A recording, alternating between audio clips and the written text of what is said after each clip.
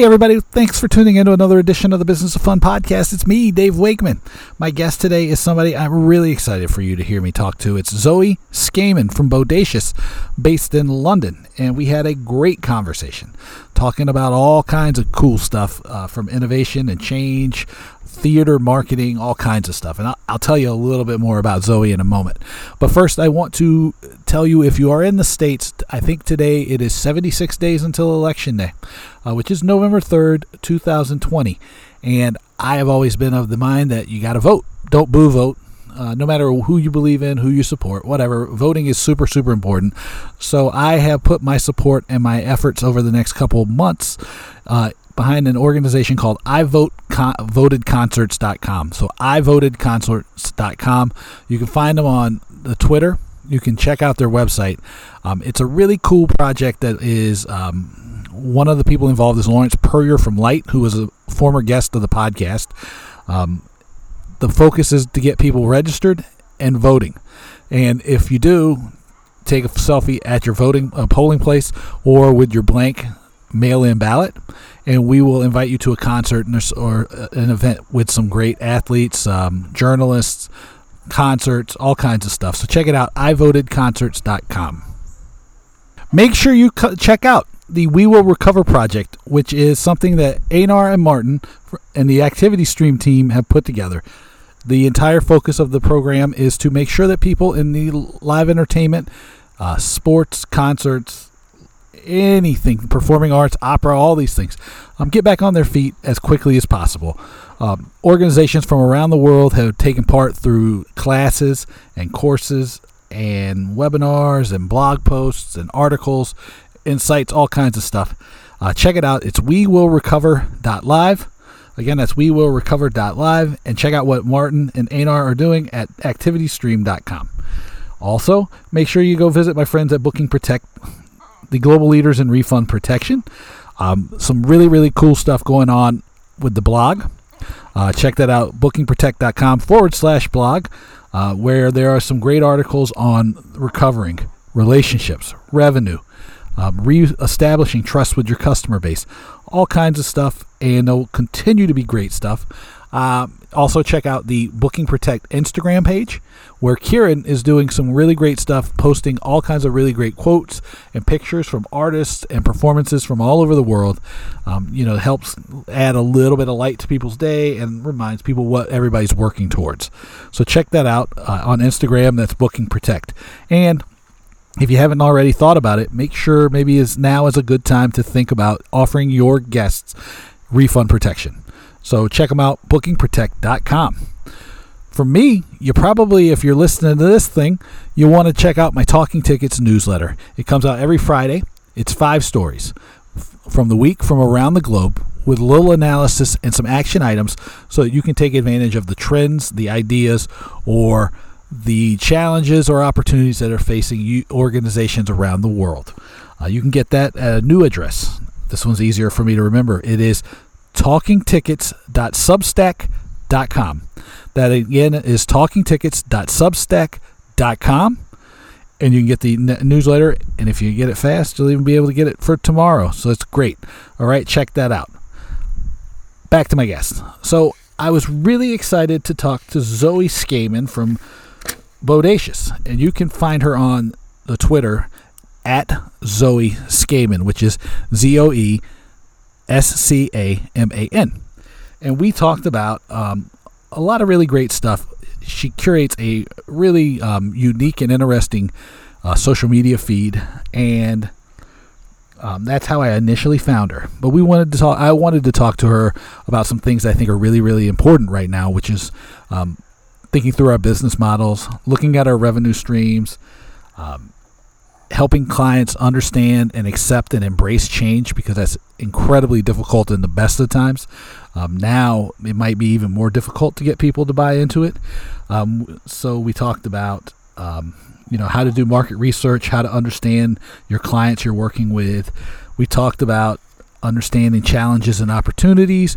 We covered on something that I was like, wow, usually this is my job to say these things, but we talked about how in a lot of cases that the marketing on Broadway shows, the West End, and theater is not very good.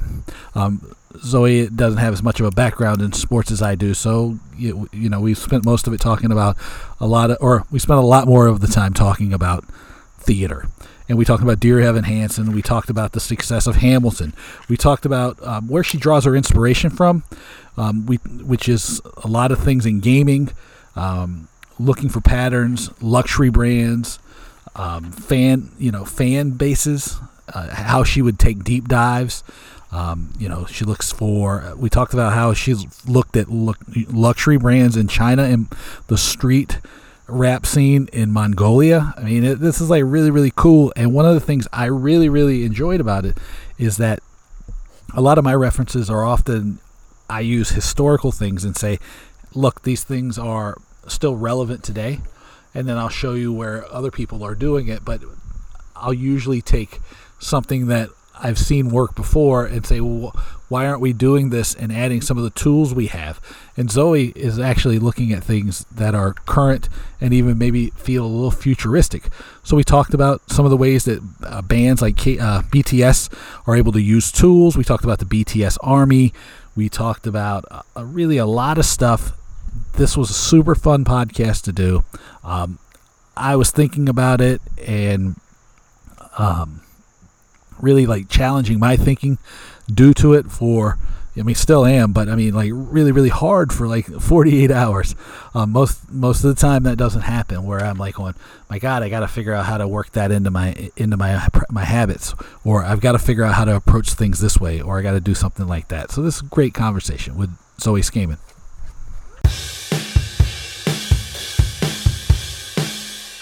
I'm really excited to welcome Zoe Skaman to the Business of Fun podcast. Zoe, thank you so much for being here today.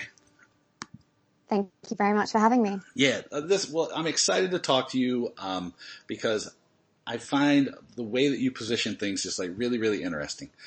You have like one of the great Twitter feeds, in my opinion, where you talk about your work, obviously, but you do a really great job of mixing your personal and your social. You kind of just cover a really wide breadth of things, and then you have this really great point of view about revenue streams and business models, and you do a lot of stuff that focuses on looking to Asia as far as creating new opportunities and new ideas in people's business. Now, all of that out of the way, because I want people to understand who you are, knowing that I go back and forth between London very, very regularly, do you have a soccer team that you follow? I don't. I'm not a huge soccer fan. I am much more of a rugby fan, actually, which might be difficult for some people. No, what's your rugby team? I had no idea. I should have asked this before. No, it's fine. I actually normally support national rugby. So, I love the World Cup, for example. And then more kind of home team, probably more Harlequins, because they're just down the road from me.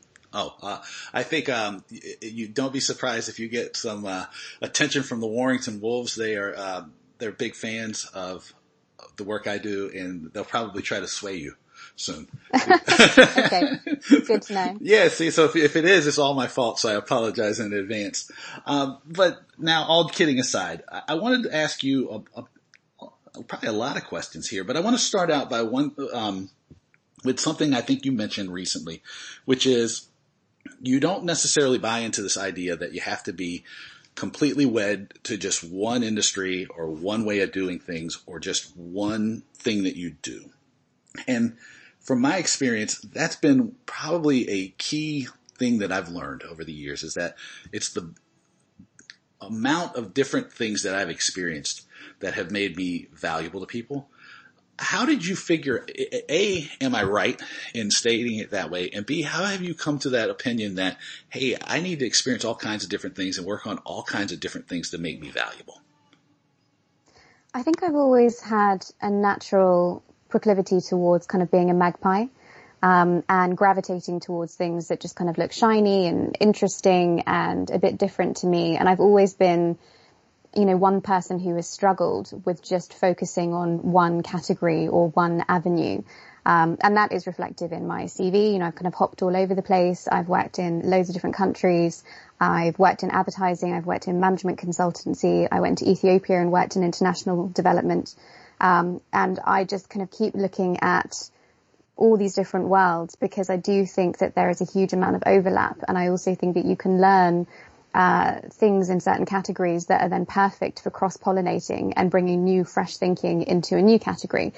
And if you stick with just one way of doing things and one way of seeing the world, and you get stuck in that status quo of this is how we do it in this industry, or this is how we do it in this category, it just gets narrower and narrower, and you miss out on the kind of technicolor landscape that's out there. And all of the boundaries, I think, are blurring at the moment. So I was kind of accidentally right.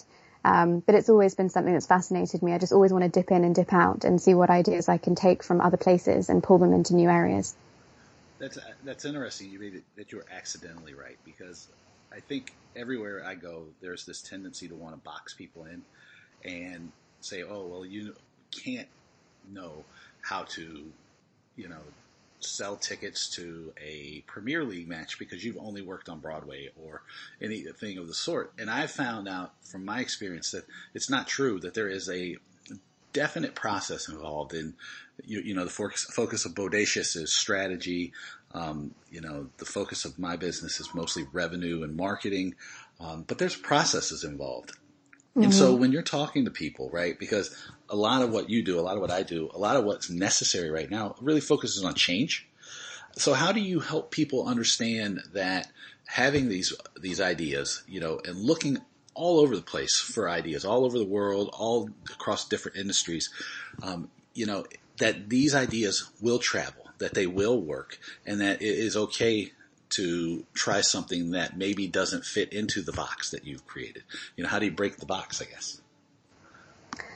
I think the first thing is understanding the organization and doing a bit of a 101 on how do they work, how do they operate, what are some of the key business challenges they're facing, and really sort of getting your feet under the table and taking the time to know the business and to know the industry.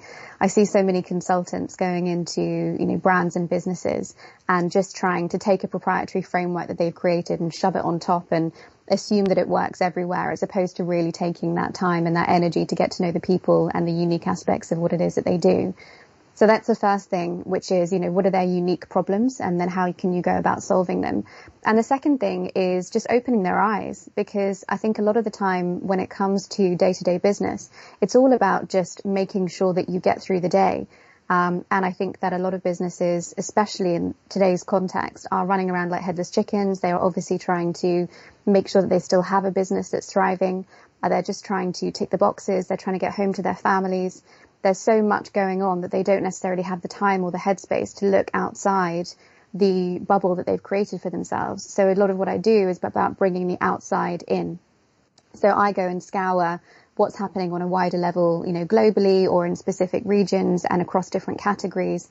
And I will bring that into the business as a way to inspire them, but also scare them a little bit as well, and kind of go, look, this is what's happening in the outside world. These are kind of the things that will come into your industry if they're not already there, and they're going to come fast. And you need to start thinking about how you want to prioritize new product development, new service development. Are you set up talent-wise to be able to actually move in these kind of areas? How fast can you turn around a new project at the moment? Is it fast enough? So all of that kind of comes together. But I think before you scare the shit out of them, you've got to find a way to really understand the business and understand the unique challenges that they're facing, because it's not a one-size-fits-all. So it's marrying those two things together, which I think are really important. No, that's a great answer. Now I have a couple questions that are completely selfish, so this is going to be awesome. But the thing that you said that really stuck with me is about the frameworks, right? And I know plenty of these consultants who run around and they have a framework. And my 4 steps to success are going to be like the only thing you absolutely need. And I think, you have a background in management consulting, and I think that's like comes out of that. How do you, and I think the framework, I guess the question I'm trying to formulate here on the fly is, knowing that people are comfortable with frameworks, how do you help people step away from the framework? Because I feel like the framework, people gravitate towards that because it gives them security. And when we're in an environment like we are now, the last thing we really have is security. I mean, I think that's, if we haven't learned this lesson by now, I don't know that we will, is that no one has the right answer. Nobody probably has all the right questions at this point. And so looking for some sort of 3 or 4 point checklist that's going to solve all my problems is really a formula for disaster, or more pain. And so how do you help people get kind of a lot more comfortable with that ambiguity? Because the second part of the question is, oftentimes when I go in to inspire and scare, people gravitate too much to the scare and they get frozen. I don't know if I asked that very well. No, I think that's fine. I think I'm a fan of frameworks in the way that they can sometimes help you to condense an idea and allow that idea, once it's already been created, to then travel throughout the company in a way that's easy to digest and easy to understand. So that is, for me, the point of frameworks. I think the aspect of frameworks that I push against is when you use them at the very beginning of a process of change, and you essentially go in with, whatever McKinsey or Deloitte or BCG or even ad agencies, have their own processes and frameworks that they have put little TM marks next to as well. And they say, this is going to solve all of your problems. All we need to do is go through this process. It could be a 2x2 matrix. It could be, a disruption model. It could be, as you said, the 4 steps for modernized commerce or something like that. And they take those and they sell them over and over again to different businesses with different issues. And they assume that that framework's going to work. And people then look at it as a paint by numbers process. And paint by numbers process is never going to get you anywhere, because again, as I said previously, you've got to get under the skin of the business itself and the people that operate within it, and to really figure out what is it that they have in terms of challenges, what is it that they have in terms of opportunities, and what is it that they have in terms of, the operations of what they do, that's going to put them in good stead, or that's actually going to create barriers for them to be able to move forward. And unless you actually bother to take the time and the energy to understand those businesses, any framework you throw at them is going to be useless, because it's almost like you're skimming over all of the issues that they may have and just saying, don't worry, here's a Band-Aid solution. This will make you feel better because it looks good and it's kind of neat and it's easy to sell, but it won't get to the root of the problem. And that's my issue with frameworks. It's not about the boxes. It's not about the steps. It's about what you put into the boxes. It's about the energy you put into the steps. That's what makes frameworks valuable, but you've got to do the work before you just start chucking stuff everywhere. Yeah, it's interesting because you've done a great job of helping me refresh my own thinking as we've talked here. And I think when you talked about the time and energy at the start to understand what the business looks like, what the challenges and opportunities are, it's a challenge, for people who are doing stuff like we do, which is we're outside the organization, we go in to help. But it's also a challenge for people inside the organization, because it's easy to reflexively respond to the pain. All of a sudden, our sales are down. We must need sales training. Our marketing is not hitting the metrics we need. We obviously must need a new ad campaign, things like this. And I've always talked about it in a way of, it's like you go slow at the start so that you can go fast at the end, because once you've kind of peeled back to some of the root causes, solving them becomes a lot easier. And I think to the point you were making, it becomes exciting because people, I think they can see change pretty, much more realistically from that, because then they realize, oh my gosh, it's not a sales problem. It's a problem based around our value proposition, or we're not targeting the right people, or something similar along that line.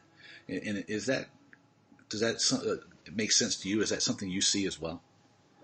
Absolutely. I mean, I think I'm a really big fan of the Toyota 5 Whys, which has been in place for probably 2 or 3 decades now, maybe even longer. And it's a super simple framework for asking questions. And all you do is you just ask why 5 times. And the idea is that you get from a shallow answer or an easy answer into the nub of the problem. So if someone says, for example, we are not reaching enough people, we need more awareness. And then you would ask, why do you need more awareness? And then they might kind of go, well, I think more awareness would lead to more people coming into a sports stadium, for example. And they'll say, why do you need more people to come into a sports stadium? And they'll say, right, well, when we come into a sports stadium, we have the ability to upsell above and beyond the ticket price, and we can make more money that way. Okay, why do you need to make more money from food and beverage, for example, but on top of the ticket price? What's wrong with the ticket price? And you just keep asking those whys until you actually get to the nub of the issue. And if you take the time to actually do that, which can actually be, it could be as easy as 5 whys and you can get it done in one conversation. But a lot of the time I spend quite a lot of time talking to different stakeholders because they'll all have different perspectives. But you can really get down to, okay, actually your issue is nothing to do with awareness. Your issue is to do with ticket pricing potentially being too low, and also the fact that that is your only form of revenue. And if that's your only form of revenue, you might want to think about exploring diversified revenue opportunities, which are actually going to bring back way more in the long term in terms of revenue generation than it would just to try and get more people into the stadium to spend more money on hot dogs. Yeah. I mean, we don't know each other very well. I mean, a lot of times when I do the podcast, I know people pretty well. But the revenues, I mean, that's like sort of my favorite thing to talk about because I think people undersell how many different ways they can make money. Yes. I mean, I absolutely, in a moment of sheer, I'll say it was stupidity. Other people can say it was genius if they want.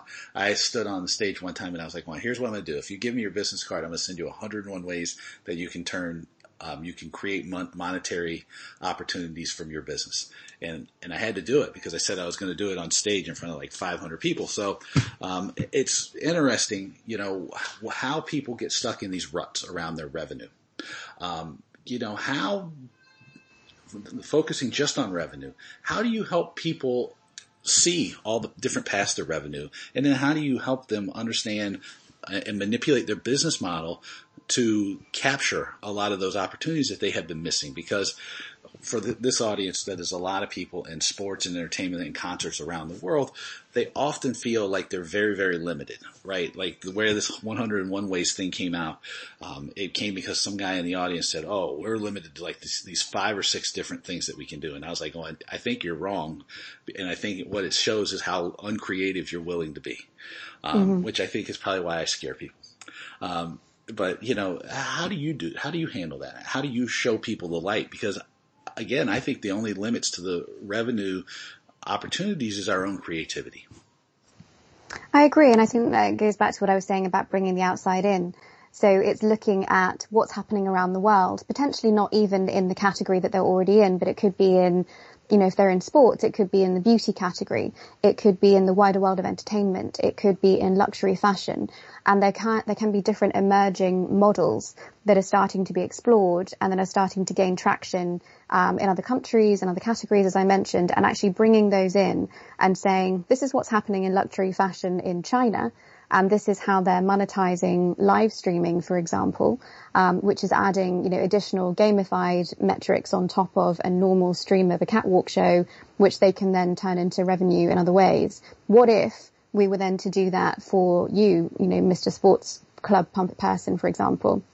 And that's what I start to do. So it's not just bringing in inspiration and leaving it there. I always have a what if statement after each thing that I show to say, you know, if we were to flip this and to apply this to our industry, this is what it potentially could look like. Is this something that we want to explore? And then you can go from there in terms of modeling, in terms of looking at, you know, what the investment would be versus what the timeline would be to bring it to market. And then potentially what it could look like in 6 months, in 12 months, in terms of onboarding different fandoms, for example, and then generating cash off the back of it. And what value are you bringing to sports fans that is completely different from anything they've experienced before, which actually could give them a much deeper appreciation and connection to the sport or the team or even just the player that they love. Yeah, no, I mean, that's great. And one of the examples I think that you come back to pretty regularly that is always, it's interesting to me because I'll use examples that are more historic in nature, probably too much as a crutch and something that, you know, now talking to you, I'm probably going to be a lot more conscious of. But you point to a lot to K-pop and some of the things that are going on in Asia. And you mentioned it even in your conversation now. What is it about the way that was it BTS? I think is the example you wrote a really great newsletter that I'm going to link to, but talking about these revenue models. But I think it was BTS you were talking about. What do you see as some of the key ways that because I think they've done an unbelievable job of building an audience without, you know, full stop, but then also turning that audience into a tool for social change, a tool for their own own business. They've been able to do like really, really interesting things with their audience. Yeah. And what do you see as like some of the keys to their success? I think one of the keys to their success is that they have built a certain set of values, which obviously have then created this fandom off the back of it, which is known as the BTS Army. And then they've actually just kind of let it run wild. So the BTS Army don't actually really do a huge amount based off the direction of BTS, the band themselves. They're now completely self-sufficient. And there's also different factions of the BTS Army. So there are factions, for example, who are LGBTQIA. There are factions who are very big on Black Lives Matter. And what's so fascinating about them is their ability to self-organize and their ability to, to jump on social and on certain platforms and to create change and to create traction very, very quickly. It's in no small part to the fact that they are huge as a fandom globally, but they are also very, very connected with behind their love of BTS. But it's not necessarily a top-down thing. It's not BTS saying to BTS Army, can you do X, Y, Z? They are, as I said, relatively self-sufficient, and off they go. And it's really that emergence of fandoms and the size of fandom communities and the influence and the power that they have, which I've been really interested in over the last, probably 2 or 3 years. And I've just kind of watched it emerge, mostly from Asia and China. But it's starting to pop up all over the place at the moment, obviously in the US as well, in the UK. And I think that the BTS Army for a long time were not taken seriously because people just thought that they were sort of silly young people or silly girls in many ways.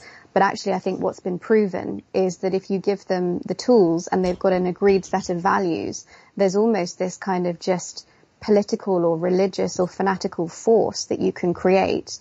And then you just feed it. You just continually feed it with different types of infrastructure, rewards, recognition, direction, those kind of things. But a lot of the time the fandom is just working by itself, which I think is just really fascinating to watch. But previously the infrastructure hasn't been there for these fandoms to collate and to come together and to make change or to build things. But that's now completely changed. So the technology that's rising up is empowering them in a way that we've never seen before. Now, when you say technology and the ability for the BTS Army to come together and sort of self-organize, is this technology that is still making its way to the States or the UK, or is this technology that we have access to here or in the UK that we're just not using effectively? I think it's a mix. So, the most basic technology is essentially social platforms. So it's social platforms that allow them to share a particular idea or a particular movement or initiative that they want to get behind. So an example of what happened on Twitter a couple of months ago was BTS Army deciding that they were going to flood the hashtag White Lives Matter hashtag on Twitter with basically silly images of K-pop or their favorite bands or, themselves dressed up in K-pop stuff. And it was simply to flush out and silence the racists that were rising up on Twitter when the Black Lives Matter movement was starting to really kick off. And they did that out of the goodness of their own heart. And they knew how to take a hashtag and kind of weaponize it and essentially just silence all of those racist voices by taking White Lives Matter and just chucking it on the back of tweets, as I said, that were mentioning their favorite K-pop acts or their favorite K-pop songs. That's one example. The other example is on TikTok.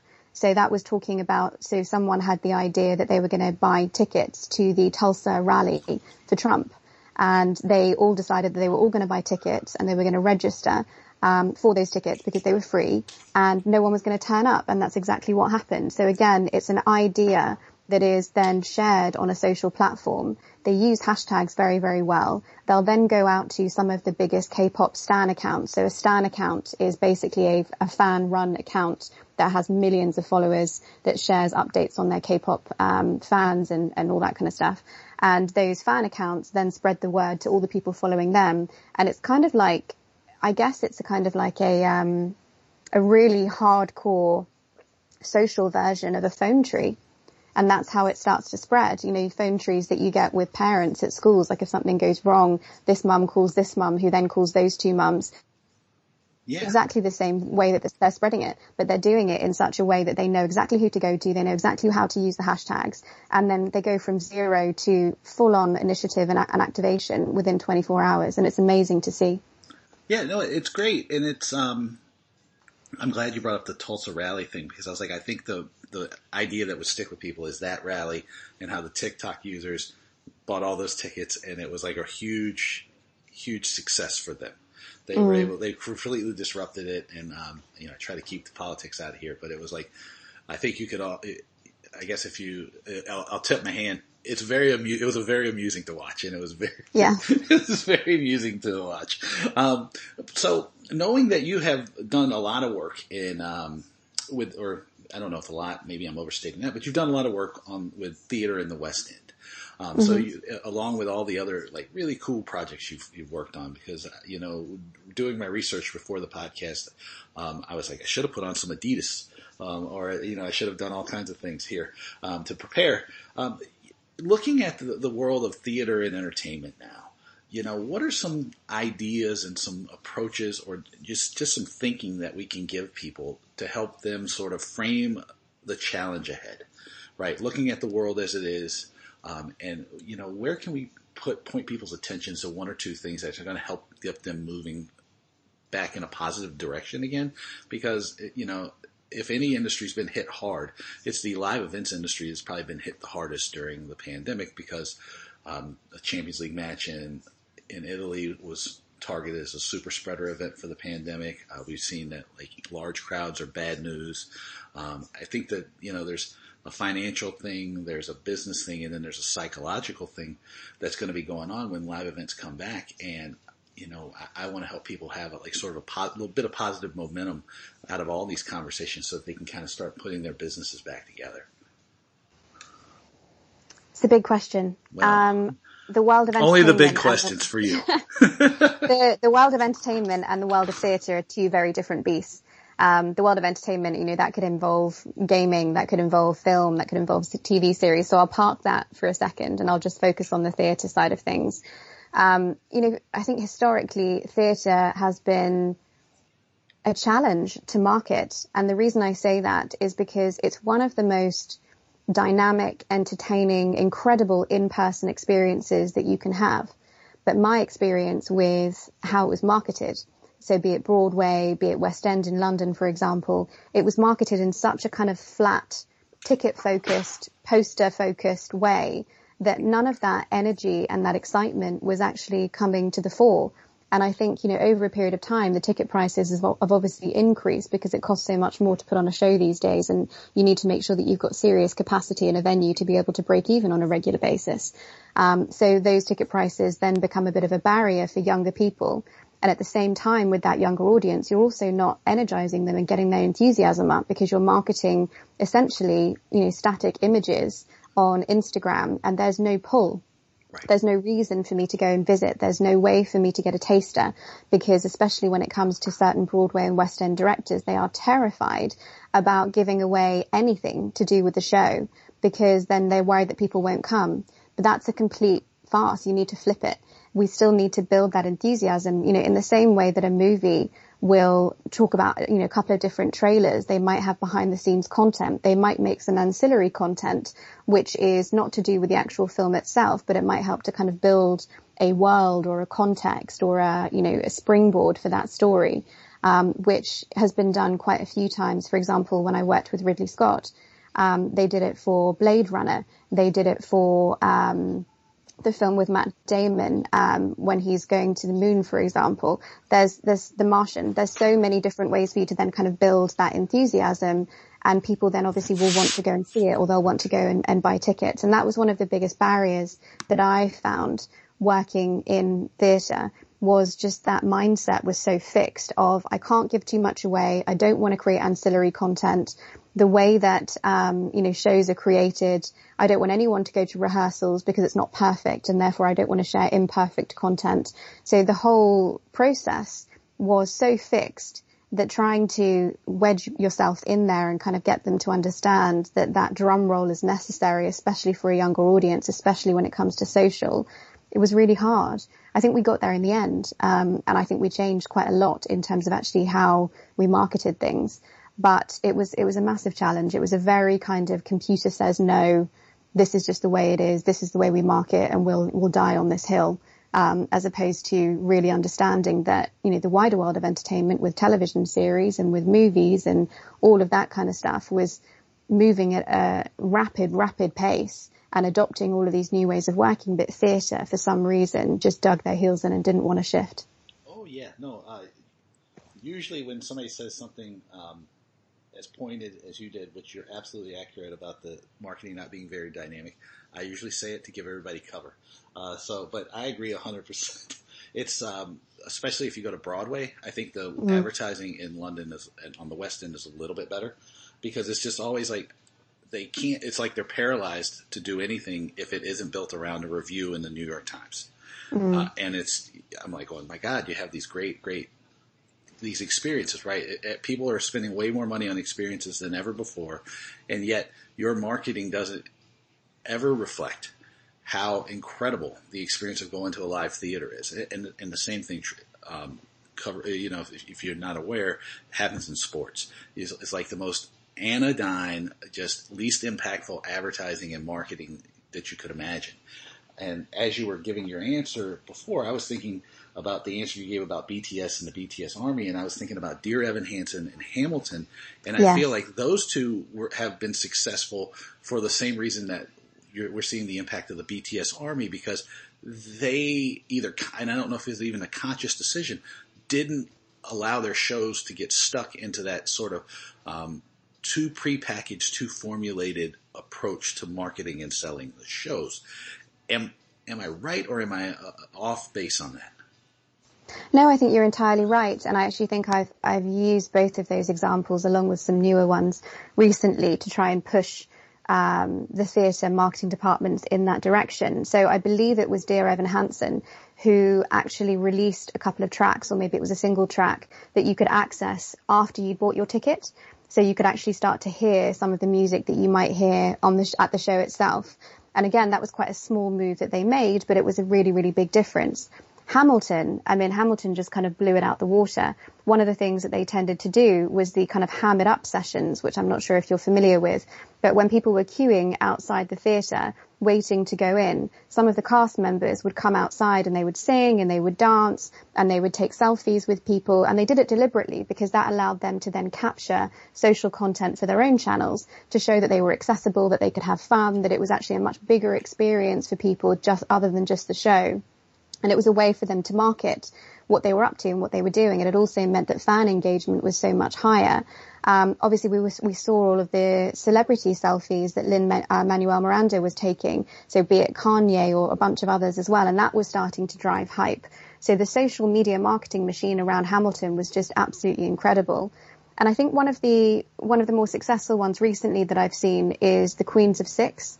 So The Queens of Six is a musical about the 6 wives of Henry VIII, and they decided to release some of their tracks onto TikTok. And essentially it's just gone completely nuts. So they did this last year, and the music's quite kind of poppy, it's quite feminist, and people just started making their own kind of musical videos to some of the songs that you would hear on the Broadway stage show. And off it went. And that was a fantastic way for them to market. And Beetlejuice has done the same. So some of the songs from Beetlejuice have then been put onto TikTok, with certain people or influencers then kind of doing challenges or creating their own videos using that music. And again, just that release of content, that release of context, and that release of kind of music, which previously the majority of directors would have just fainted at the idea of giving anything away, because they want to keep it entirely secret until you actually, have a bums on seats moment. But that is not the way to build enthusiasm and excitement and then to drive ticket sales. So these examples, as you mentioned, Hamilton, Dear Evan Hansen, The Queens of Six and Beetlejuice, are completely throwing all of the rules out of the window and saying, we're going to adopt this new way of doing things. And for them, it's been a massive success. No, and I think you're absolutely correct, because I don't think that you talked about pricing before, and I talk about pricing a lot. And I think that it's just misguided to think that you're asking somebody to, commit 150 pounds, let's say, to a prime seat for a theater for a musical, and then expect that without any sort of thing except for maybe a friend, they know they want to go to the West End, that they're going to buy it from your show. And so giving people little bits and pieces, even if they're not perfect, because I think, number one, this podcast is a great example for anybody listening, because I have intentionally not overproduced the thing, because I want people to see that, like, you just go with the idea. People are very forgiving, and they almost even enjoy it more because it feels authentic to them. It feels real. But you have to build some sort of momentum for people, right? You want to give them a little teaser, it's the same as any kind of content marketing strategy. I guess it is a content marketing strategy, where it's like, the big thing is your show, but there's all these different ways to engage and monetize and move people along, so that it always drives them towards the show, right? Because you can never take away and steal from that live experience, but you can do all kinds of great things that will tease that experience, that will drive people towards it. And then I think when you get them there, because another example of this really being really great, I've even seen this show 4 or 5 times, and I don't go to see anything more than once most times. Wicked has created a kind of I don't want to say cult, because I think that gives it a bad connotation. They've built a community around the show, and people will go see it over and over and over again. The daughters will take their mothers will take their daughters, and granddaughters, because it's been around long enough that there's generations of people that can experience. And I think that nothing takes away from that live experience, but you have to be willing to give people things to hook on to keep that enthusiasm there. Absolutely. And I think it's such a big lesson from Hollywood at the moment, and also Netflix. It's about giving people the stories and the facts, and the kind of allowing them to sort of delve into things and talk about fan theories and fan fiction, and that kind of stuff is rampant on Twitter, on Reddit, all of those type of communities. And then it actually just heightens the enthusiasm and the need to actually go and see something. And it turns it into a much bigger experience than just one night out. And that's what the theatre world, I think, really needs to learn. And it's also, one of the big things that I was looking at when I was working on a particular show on Broadway, which was a huge one, was thinking about what is the next step after the show? Where do they go after that? Do you just kind of leave them hanging and they've seen the show and that's it? Or is there a way of pulling them into further narratives and further content? And is that a way to monetize a fandom as well, which could be really interesting? Yeah. So an example of that, which hasn't necessarily come to theatre yet, but could, is Ava DuVernay. So Ava DuVernay is obviously responsible for 13th, which is an incredible Netflix documentary, and also When They See Us. And one of the big things that she's always asked when people have seen her content and her shows is, what can I do next? Or how can I further educate myself? And so she's actually set up an online learning portal with resources that are all attached to the things that she touches on in her documentaries or in her fictional work as well, which is incredible. So it allows people to then actually go and see the content or the show and then move on to a next step, which pulls them in even deeper. And I'm not necessarily saying that there might be shows that, for example, have anything to do with Black Lives Matter on Broadway, although I know that one of the founders of The Roots is working on adapting something for Broadway, which is in that realm at the moment, based on a 1920s book around race, which could be really interesting. But it's just looking at where do you go next, and how do you kind of pull them in and then actually, potentially get them coming back, or maybe moving them on to a next step. There's got to be a further thing that can be monetized after that. It could even just be the album, but there've got to be ways to then extend that experience as well as doing the drum roll.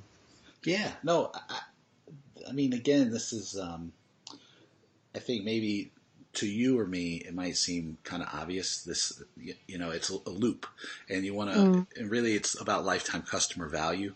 But again, like sports, concerts, everything, a lot of people don't do a very good job of extending their relationship with the people, right? It's like an example I use, again, I'll date myself again here, because I'll always point to the Pearl Jam and Pearl Jam fan club, which they do a great job of the entire life cycle of people. But one of the great ways that they do to turn people around and keep them in that mindset of like, oh my God, I went to the Pearl Jam concert, it was amazing, is they give you the option of buying the bootleg of their show. And the same way you talked about after the show, like, hey, maybe somebody didn't get a chance to buy the soundtrack here. Oh my God, well, here's a digital download. It's only $5 because, like, relive your moment, or, and some clips and stuff. I mean, it's just, there's so many ways to like keep people engaged in, their fandom, the awesome experience that they've been provided.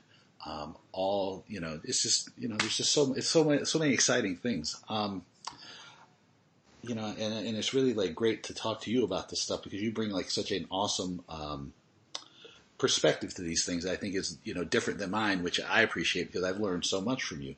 And before I let you go, I want to ask you a little bit about your influences because I mentioned at the start about, how big of a fan of your Twitter feed I am and like the way you curate, you walk a really great line between your personal and your professional life. You curate some really, really great stuff. I wish I did as good a job as you do. I'm a little bit more, will definitely share too much about my favorite sports teams from time to time, but I think that's totally fine for me. Who are some of the places and people and things that you are influenced by, and how do you find so many of the ideas and that you come up with and share? Because I think if people don't follow you already, they're really missing out because you come up with and find some of the most fascinating things to share. Thank you. I think curation's always been something that I love, and I read widely. And I think that for me, I've always got a number of different, who I would call kind of cultural pioneers that I follow in different spaces. And it could be pioneers in the venture capital world in Silicon Valley who are investing in the next stage of infrastructure to be able to unlock fandoms, for example. It could be some big influences in China or Southeast Asia who are working within luxury fashion, or it could be people who are studying subcultures. I did a deep dive recently reading about the rap scene in Mongolia. But those kind of things I just find really fascinating because, again, you kind of unlock what's going on around the world and you see patterns in that way. So if you're looking at what's happening in luxury fashion in China, but you're also looking at what's happening in terms of streetwear culture in Mongolia, and then you're also looking at what's happening to the next stage of streetwear culture in terms of where Virgil Abloh is going in Europe and the US, for example, you can start to see little patterns emerging that then start to connect the dots in your mind, and then you can actually form judgments on where things might go next, in terms of, globalized culture or in terms of pockets of interesting things that you can go to. So it's almost like following breadcrumbs, I guess, and they lead you into really interesting spaces. But I'm always plugged into fashion, to art, to music, to television entertainment, especially into gaming at the moment. And then also just looking at that interaction between artist or creator and then their fan community, because I really do think that's going to be the currency of the next 20 or 30 years. Well, why is gaming so fascinating to you? I think gaming is going to be where everything goes in terms of entertainment next. And the reason I say that is because I can't overstate the importance of gaming engines and how they're going to change the landscape as we know it forever. And a lot of people are not reading about gaming engines yet. And when I talk about gaming engines, I mean Epic's Unreal Engine. And they announced version 5 is going to be coming out next year. Unity have also got their own gaming engine. And it's just going to unlock a huge amount of change for the way that we create and consume entertainment content. So obviously it means that there's going to be more and more ability for developers to create incredible looking games because they've built this infrastructure to stop them having to go through the pain of recreating things over and over again. So that's one thing for gaming. The next thing, though, is looking at the impact on Hollywood. So The Mandalorian was actually filmed in Epic's Unreal Engine. So the whole thing was done in the game engine. Unity was all of the Lion King, for example, for Disney. So they did all of the work on that. And that's starting to come to the fore even more so. We've got virtual influencers who are being created in these gaming engines. So Lil Miquela, for example, is huge. So she's turning into a fashion star and a model as well as a pop artist, and she's not real. And yet she's got a gigantic following on Instagram, and that idea of virtual influencers is also rising. And then, of course, you've got this idea of the metaverse. Fortnite is a very early version of what that could mean, which essentially means that we can all jump into a shared virtual space and we can live in it and we can do business in it. And, Animal Crossing was a huge example of this. When it came to Nintendo's version of it. And it's essentially people going into Animal Crossing as their animal avatars. And each day they were just gardening or they were decorating their homes, just menial tasks, but in the virtual world. And I think that that is going to start to mix in terms of what the Fortnites are doing, in terms of, open multiplayer worlds. And it also means that you can watch movies in those virtual worlds. So, for example, Christopher Nolan, in the lead up to releasing Tenet, which he still hasn't done yet, decided to showcase Inception inside Fortnite. So you could log into Fortnite as your avatar, go and basically go to a virtual cinema, and you could watch Christopher Nolan's film. Or there are music artists that are starting to create experiences in those worlds. So similar to Travis Scott with Astro World in Fortnite, for example, Minecraft are getting into it. So I really think that that is going to be the forefront of where everything shifts to. And I also think it's going to start happening for sports teams as well when it comes to virtual plug and play versions of the game. So you could pop on an Oculus Rift headset in the comfort of your own home, and suddenly you're sitting courtside to watch an NBA game. And you can also watch it from different angles. You can see the biometrics of the players. You can start to see, some of the patterns that are emerging in gameplay. You just wouldn't get that if you were to watch it on Fox Sports, for example. So again, all of that's going to be powered by the infrastructure of these gaming engines, which I really think people need to be paying more attention to. So it's not actually really even about the game. It's about the game, the infrastructure. Game engine and the infrastructure. Yeah. Because I think there's a big challenge. I didn't even know we were going to talk about this. But there's everybody talks about esports all the time. And it's it stays really, really surface level. And the way you just explained it, this obviously makes a lot more sense to me. This seems like way more likely that I would be involved in this, and it makes me think about how this is just another level to when I was a kid and computers were first becoming as big of a deal was the Sims, but this takes the Sims and that idea to 10 levels beyond what it is, and so then that leaves me with I probably shouldn't be going to my son, why are you playing all that Fortnite all the time? Because he's really ahead of the curve here. So I gotta be a little more gentle on him. Absolutely. And I would actually say, especially for younger people, if you want to learn one skill moving forward, learn how to use a gaming engine, because that is how the world is going to spin in the next decade or so. And if you know how to use a gaming engine, then you're set, for working in this world. And it could also just be that, meetings happen in gaming and, in gaming environments, and that is actually happening. So a lot of people got sick of Zoom, for example, when it came to having meetings. And so some businesses actually started having meetings inside Red Dead Redemption, which is a game by, I've completely forgotten the name of the company, Riot Games, I think. And, they were looking at sitting around a campfire playing cowboys and Indians and actually having a normal business meeting. But it was so much more interesting because one of them could get shot at any moment or get bitten by a snake and die and have to regenerate. Other people have been having, meetings in Grand Theft Auto. So, I've read a couple of things about two VCs basically going on, random drives, for example, around New York and getting into gunfights and burglarizing shops and that kind of stuff while actually discussing their deals.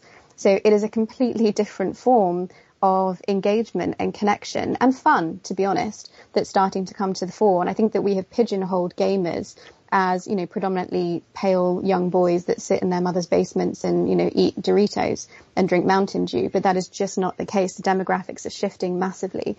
And, it's becoming a world where you can do anything and be anyone and get anything done. No, it's awesome. And, this is it's been to me such a great opportunity and experience talking to you. I feel like I could go on forever with you here. But where should I point? And let me pull this back because I was going to make a Gary Vee joke because we were talking about it before that you just posted this Gary Vee article, and I was telling you that there's another podcast coming out with a friend of mine where I trash Gary Vee. But I think that would just be detracting from you because we don't want to infiltrate our beautiful conversation with a bunch of nonsense, which is what he would give you. But where can I point people to you so they can find that article that you posted, which I thought was really interesting? I think probably my Twitter is the easiest one, and then also my Substack as well. Where I just write very infrequently whenever the mood strikes me. I've got about 8 or 9 half-finished articles that I just keep procrastinating on and then never actually doing anything about, which I definitely need to give myself a kick up the arse on that stuff, and see where we get to. But yeah, I think probably my Twitter is the best one. And I just share whatever I think is interesting at any point in time. And I think that sometimes what I share might seem a bit abstract to people. So, for example, my obsession with gaming engines. But the stuff that I'm sharing because I think it's really important. And I think it's stuff that we need to be paying attention to. And the earlier we can wrap our heads around this kind of thing, the more ahead of the game we can get when it comes to product offerings, service offerings, and catering to this ever-rising power and influence of fandoms as well, be that theatre, be that television, be that sports. It's a really rapidly growing space, which at the moment might feel quite small and nascent, but it's going to explode because of the infrastructure in the next 2 or 3 years. No, it's awesome, and thank you so much for doing this. No problem at all. Thank you for having me. What did you think of my conversation with Zoe? Let me know. You can send me an email. It is my name, dave@davewakeman.com. Make sure you follow me on the social media or you connect with me. You can find me on Twitter. I'm @DavidWakeman, or you can connect with me on LinkedIn. Visit my website. It's davewakeman.com, where you can find out what I'm up to. You can find my blog, all kinds of great stuff going on there. Make sure you check out my friends and partners, the We Will Recover Project, which is at wewillrecover.live. Me and probably about 20 other organizations and people from around the world have come together to help offer you insights, ideas, classes, courses, checklists, all kinds of stuff to help you and your organization recover from the pandemic. So check that out at wewillrecover.live. It's a project put together by my good friends Einar and Martin from ActivityStream, who are working really, really hard on some really cool projects around marketing and AI that may be useful to you now. So check them out at activitystream.com. Make sure you go and visit my friends Booking Protect at www.bookingprotect.com. There's some great stuff on the blog where talking about relationship building, recovery from the pandemic, revenue streams, reestablishing relationships, building new relationships. And there's a whole bunch of more cool stuff coming up. So make sure you check out the blog. It's bookingprotect.com/blog. And make sure you check out what Kieran is doing on the Instagram. He has been doing a great job of curating photos, quotes, all kinds of stuff from the live entertainment industry to kind of keep your feed fresh and keep you focused on some of the cool things that happen when we can get people back together, which eventually we will be able to get people back together. So it'll be great. So check it out, Booking Protect on Instagram.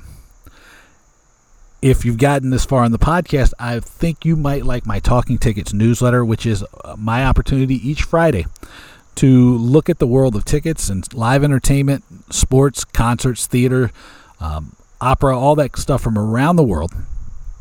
Give you a quick analysis and some action items. You can sign up for the email. It's free. It's at talkingtickets.substack.com. Again, that's talkingtickets.substack.com. And finally, as I've always been saying, I didn't say it in the introduction to this one because in the middle, my dog was barking, my wife was yelling, my son was yelling, everybody was talking, my neighbors were like, oh, we got a new HVAC, it's so great, all these crazy things. But I know this pandemic has been difficult for people, and I don't want you to go through it alone. So if you need to talk to somebody, you want me to try to crack some jokes that'll help you feel better, you need somebody just to bounce ideas off of, anything you need, send me an email. It's dave@davewakeman.com. Let me know how I can be, either helpful, useful, or just be someone you can talk to. I because of the podcast and all the things I do, I've been so fortunate, and it would seem really like I was a jerk if I didn't offer, to be there for you when the times are not as easy. So let me know if anybody wants to talk or chat. I'm on the WhatsApp. You can text me, you can get me however you want to. All right, so hit me up, dave@davewakeman.com. And as always, thank you so much for being here. It's so great to have the ability to reach all of you each week, or multiple times a week with the podcast. So thank you so much. All right, I'll talk to all of you soon, okay? Take care.